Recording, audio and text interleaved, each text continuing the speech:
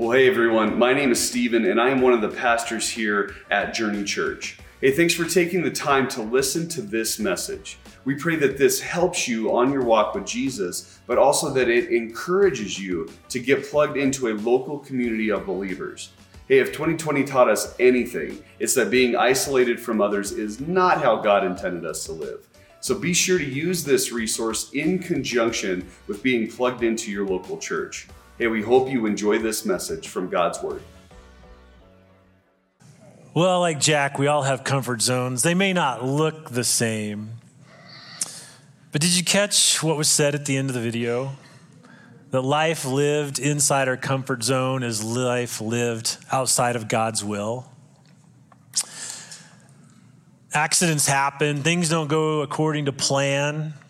When plan A becomes plan W or plan X, we get distressed, we get anxious.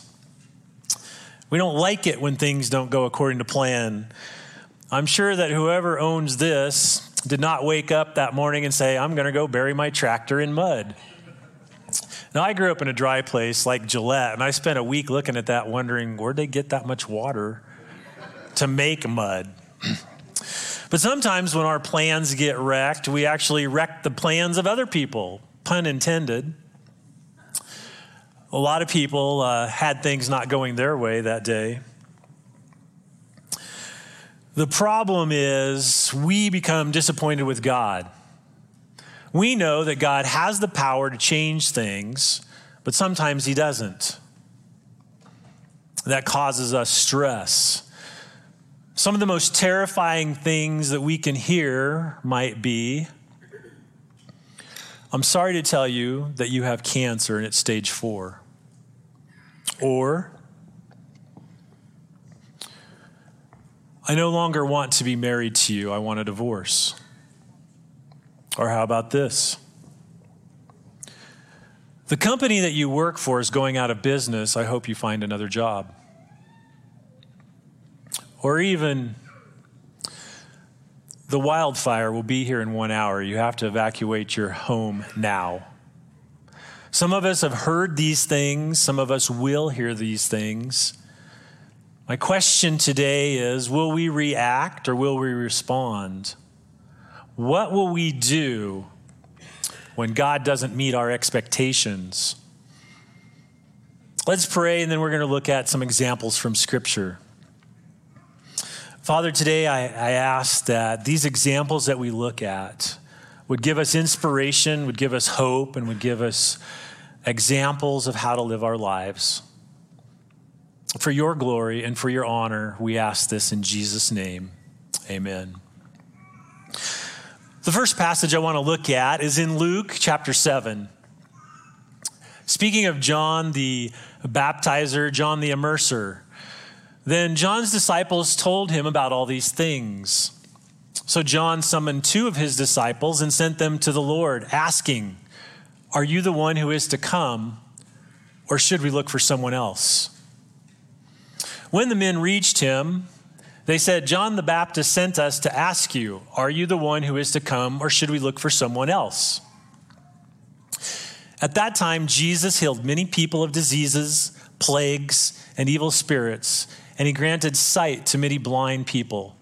He replied to them, go and report to John the things you have seen and heard. The blind receive their sight, the lame walk, those with skin diseases are healed, the deaf hear, the dead are raised, and the poor are told the good news. And anyone who is not offended because of me is blessed. I find this to be a curious passage for 2 reasons. One, I am amazed at Jesus' response, and 2, I question why John didn't understand these things.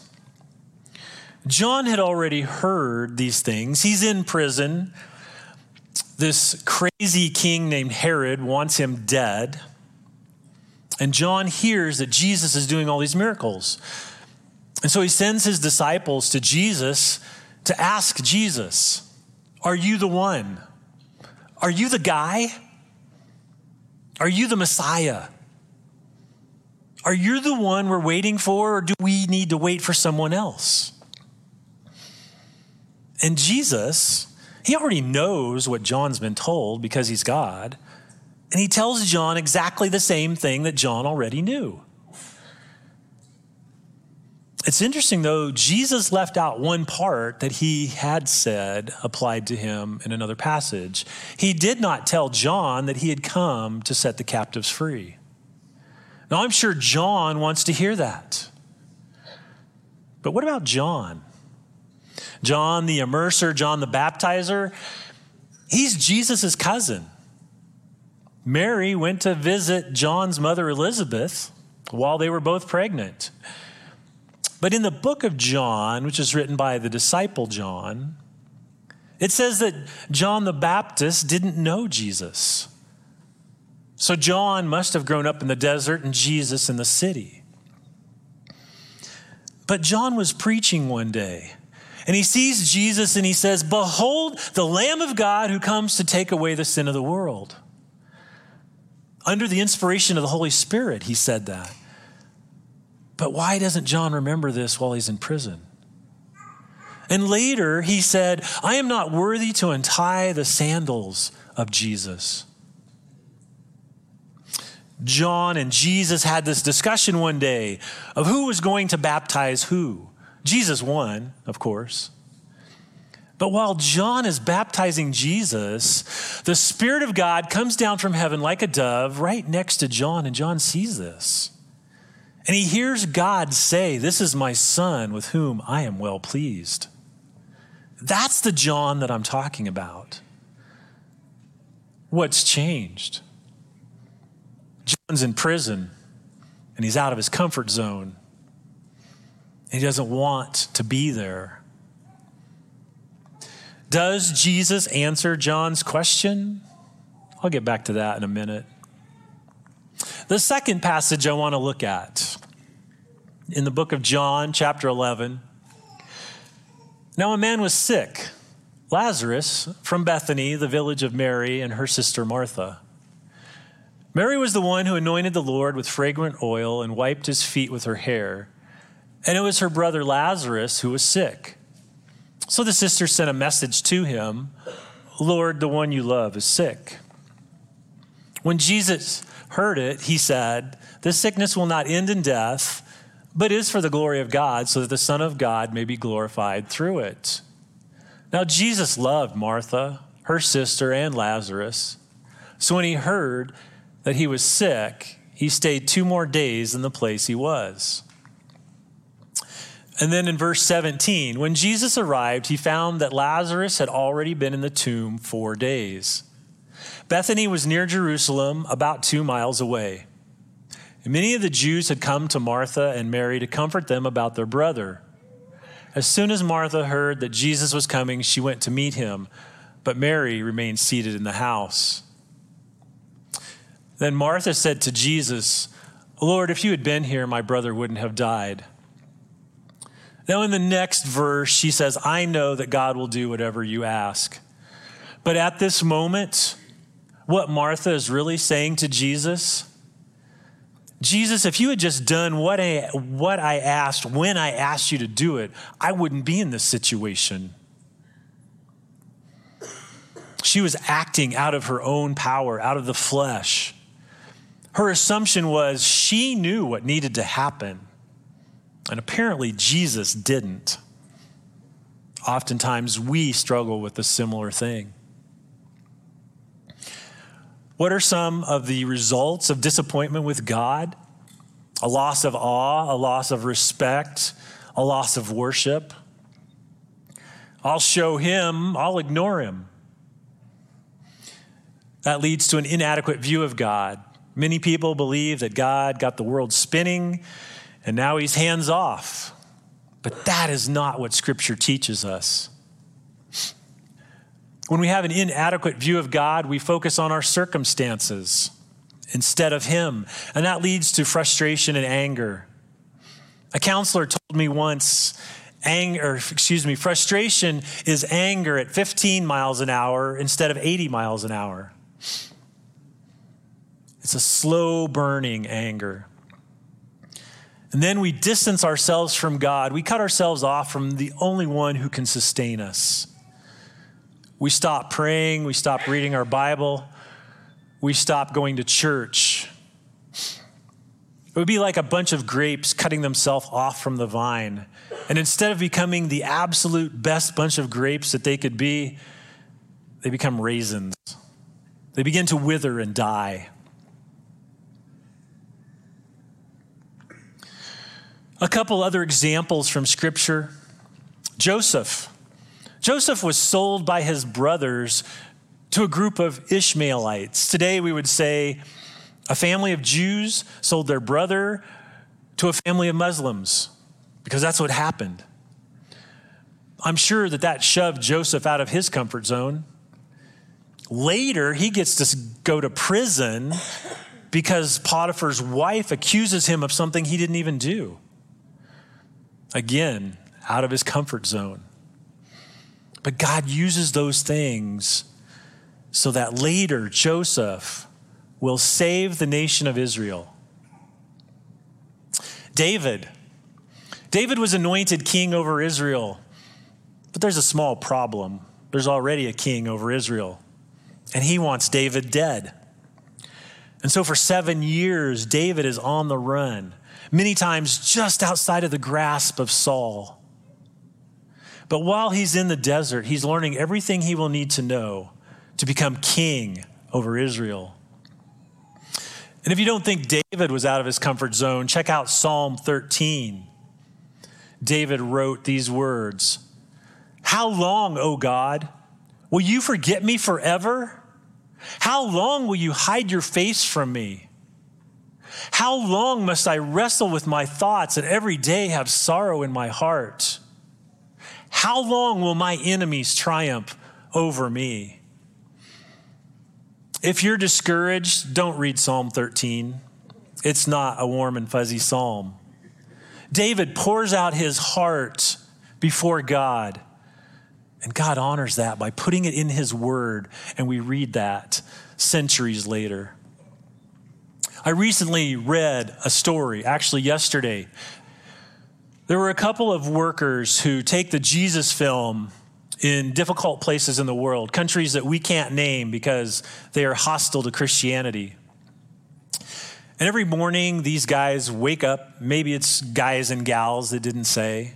But these people wake up and they pray, "Holy Spirit, lead us to where you want us to go." And so this particular morning, they're led to go down a particular road, and they end up at a compound. There's a lot of people there. They don't know why. They just know the Holy Spirit said, "Go here." Approximately 670 children were in this compound. Well, when they found out that these men were there to talk about Jesus, these men or women figured out that they were going to be arrested. So one of them turns on a device in his backpack and then leaves his backpack. And they take the two people to the police station. They are beaten, they are interrogated, and when they think that they have intimidated them, they release them.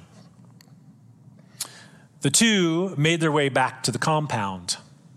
And they get there, and most of these 670 children are watching their cell phones. And so they decided, let's see what's going on. Well, the device in the backpack was a battery-operated wireless hotspot. And it sends out a signal to everyone within a 150-foot radius with an invitation to watch the Jesus film in their language. Most of these children were watching the Jesus film. Then they learned that the parents of these children were wealthy people who were supporting terrorists. The children asked them a question. They asked a lot of questions, but the last one was, how do we tell our parents about Jesus? That's a great story, but we have to remember, 2 people had to get arrested and beaten in order for those 670 to hear the gospel. Again, outside of a comfort zone. The other example I want to talk about is Leah, Leah's story actually begins with 3 other people. A man named Jacob falls in love with a woman named Rachel. And Rachel's dad, Laban, tells Jacob, yes, you can marry my daughter, but you have to work for me for 7 years, which he does. And it said in Scripture that the time seemed to fly by because of his love for Rachel. On the wedding day, I imagine that she was wearing a veil and that it was dark when they went to their tent for their honeymoon that night, because the next day when Jacob wakes up, he realizes it's not Rachel in the tent with him, it's Leah. Now, Scripture says that she has hard eyes. Some interpret that to mean she's blind. Others say she was hard to look at. Jacob wakes up with the ugly sister, not his beautiful bride, and he's ticked. And so he goes to his father-in-law, and his father-in-law says, well, that's the way it's done in our culture. Complete this wedding week with Leah, and then I'll give you the one you want. And oh, by the way, you owe me another 7 years of labor. Jacob the deceiver had been deceived. So Leah has Jacob for 1 week. At the end of that week, her sister joins the family. Her sister is resentful and hates her, and they will fight for the rest of Leah's adult life for the attention, the affection, and the intimacy of their husband. Leah has to coerce Jacob to spend time with her. It says in Scripture that Leah was not loved. So God opened her womb and gave her the ability to bear children.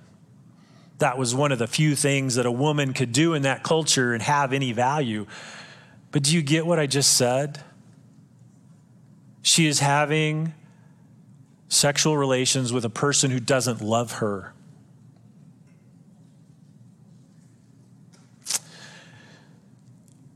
This goes on her entire life. If she married in her early 20s, she would have spent 50, 60, 70 years in this relationship where she's not wanted, her sister hates her, and she has to fight to spend time with her husband.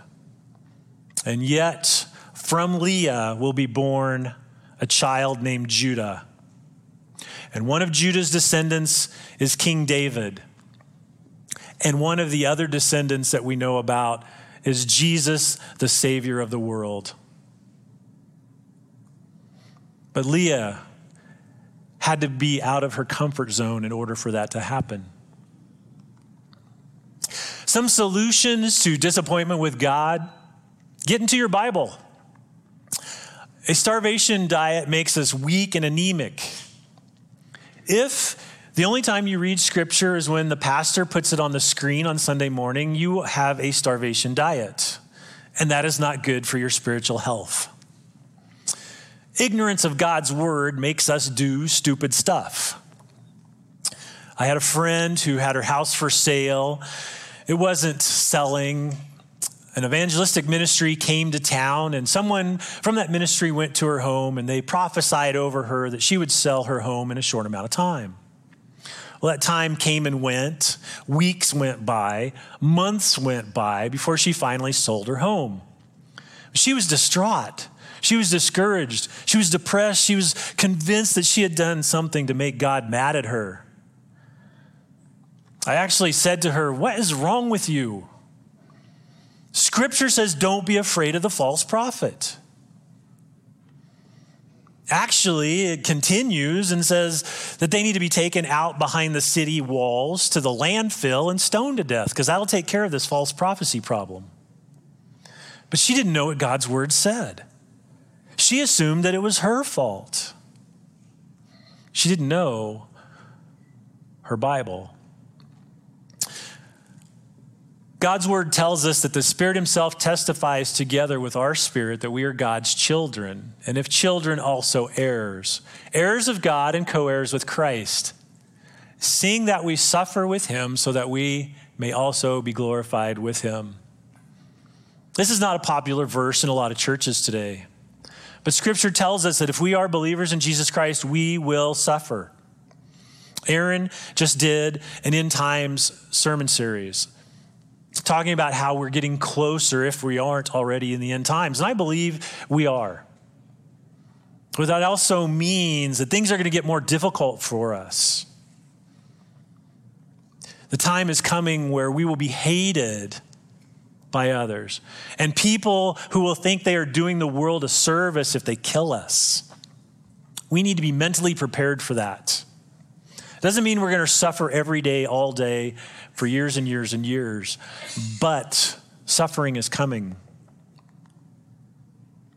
In Hebrews chapter 10, we're told, "But remember the former days, when after being enlightened, you endured a great conflict of sufferings, partly by being made a public spectacle through insults and distress, and partly by becoming companions with those who were so treated. For you showed sympathy to the prisoners and accepted joyfully the seizure of your property, knowing that you have for yourselves a better and lasting possession.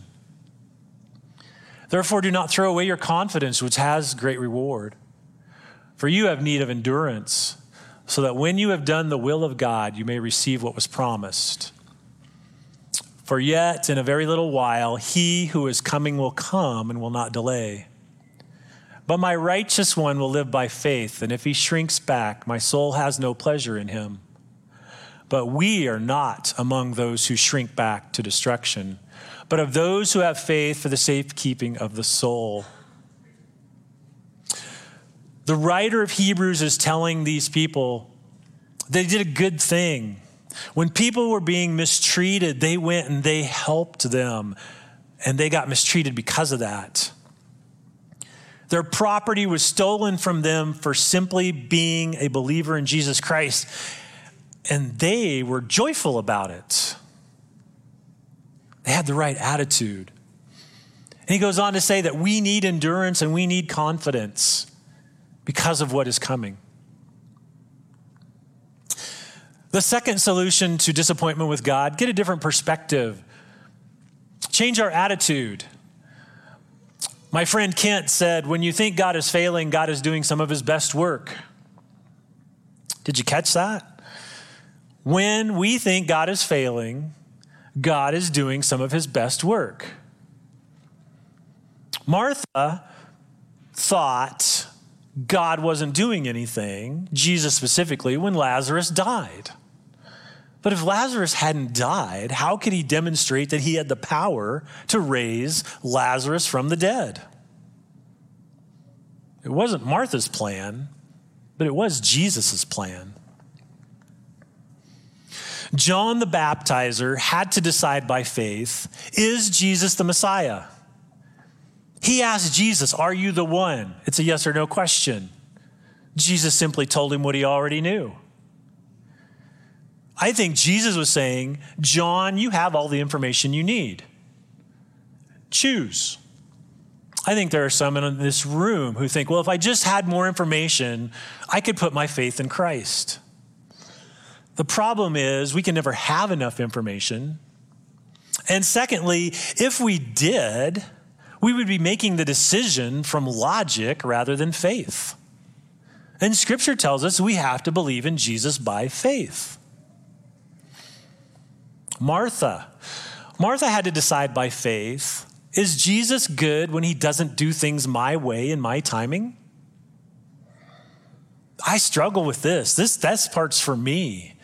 I have great plans. If God would just get on board and bless those. The problem is they weren't God's plans. And I need to be good with that. And then Leah. Leah had to decide by faith, will I still follow God if my circumstances don't change? If my circumstances don't change for 40 or 50 or 60 or 70 years, will I still worship God?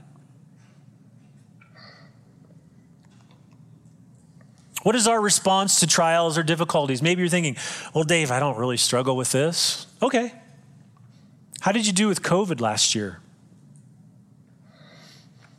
Or maybe on Wednesday, November the 4th, if your candidate lost, did you feel like the world was somehow spinning out of God's control? Somehow God doesn't know who needs to be elected. Maybe you're in a marriage situation where the other person doesn't come to church. They don't love God. They don't love you. There's no infidelity. There's no abuse. So you don't even have biblical reasons for divorce. Like Leah, you're just stuck. You keep praying and praying and praying, but God doesn't seem to be changing anything. How will you respond? My friend said, sometimes we say, Lord, you're up there, I'm down here, you just don't get it. The God of the universe who made atoms and molecules doesn't get what's going on today in my life. It's a wrong perspective. Romans 8:28, and we know that God causes all things to work together for good to those who love God, to those who are called according to his purpose. We say we believe that, but like Martha, when someone dies, we question that. Was that really the best thing? I mean, think about it from Lazarus' perspective. He died. He was in paradise. God brings him back from the dead. And so many people start following Jesus that the Pharisees say, you know what? We got to kill both of those guys because this is out of control. And now Lazarus has to die again. Probably out of his comfort zone. I love 2 Corinthians 4. Therefore, we do not lose heart. Though outwardly we are wasting away, yet inwardly we are being renewed day by day. For our light and momentary troubles are achieving for us an eternal glory that far outweighs them all. So we fix our eyes not on what is seen, but on what is unseen, since what is seen is temporary, but what is unseen is eternal. Paul says we do not lose heart. We do not give up. But the secret of that is we have to be inwardly renewed day by day. There's an assumption there. And that assumption is that I am spending time in God's word and I'm spending time with God in prayer. The things that are happening to me compared to eternity are light and momentary. They may not seem like it at the time, but they're going to end. Someone told me once that there are things in this world that we cannot see that are more real than the things that we can see. I want to say that again. There are things in this world that we cannot see that are more real than the things that we can see. Look around this room. Everything you see will be destroyed by fire in the end days. Jesus promised that. There are things in this room that we cannot see. There are angels and there are souls of men and women, and those things will last forever. So it's a matter of perspective and focus. Am I looking at the temporary or am I looking for the permanent and the eternal? The third solution to disappointment with God, we need to get a heart to learn. We need to see the opportunity to grow in my trust in God. I meet with some of the leaders from Celebrate Recovery, and sometimes things don't go according to plan. And I've told a couple of our leaders, we need to see problems as opportunities. They look at me like I'm nuts. I might be, but what I meant was a problem is an opportunity for them to grow in leadership, and it's an opportunity to help this other person grow in discipleship. Rather than getting all stressed out, let's look for ways to see this glorify God. My friend asked, how do we trust God for salvation, but not for every event that happens in life? Do you realize how difficult it was for salvation to be obtained? God had to reconcile a sinful, rebellious, dead human race to himself. And someone had to die in order for that to happen. And then they had to come back from the dead. My problems are pretty easy to deal with compared to that. I need to see that when problems happen in my life, or God is able to deal with that. And if he doesn't change my circumstances, he still has a plan. The second part of getting a heart to learn is I need to learn to be content. Philippians 4:13, it's on bumper stickers, it's on football players' helmets. I can do all things through Christ who gives me strength. But the context of that, Paul is saying, I have learned the secret to being content in any and every situation, whether well-fed or hungry, whether clothed or naked, whether I have a lot or a little, I can do all things through Christ who gives me strength. Yes, even be content in difficult circumstances. I usually don't hear it quoted like that. I need to grow in being content. We had a speaker at Celebrate Recovery who told us that expectations are preconceived resentments. When I have expectations of other people and I don't express those, I am setting myself up for resentment because they aren't going to be able to deliver on my expectations. It goes back to being content. When I'm content with what's going on, I have a lot fewer expectations of other people. The fourth solution to disappointment with God, get on your knees and pray. Yes, I know, I should have listed that as number one.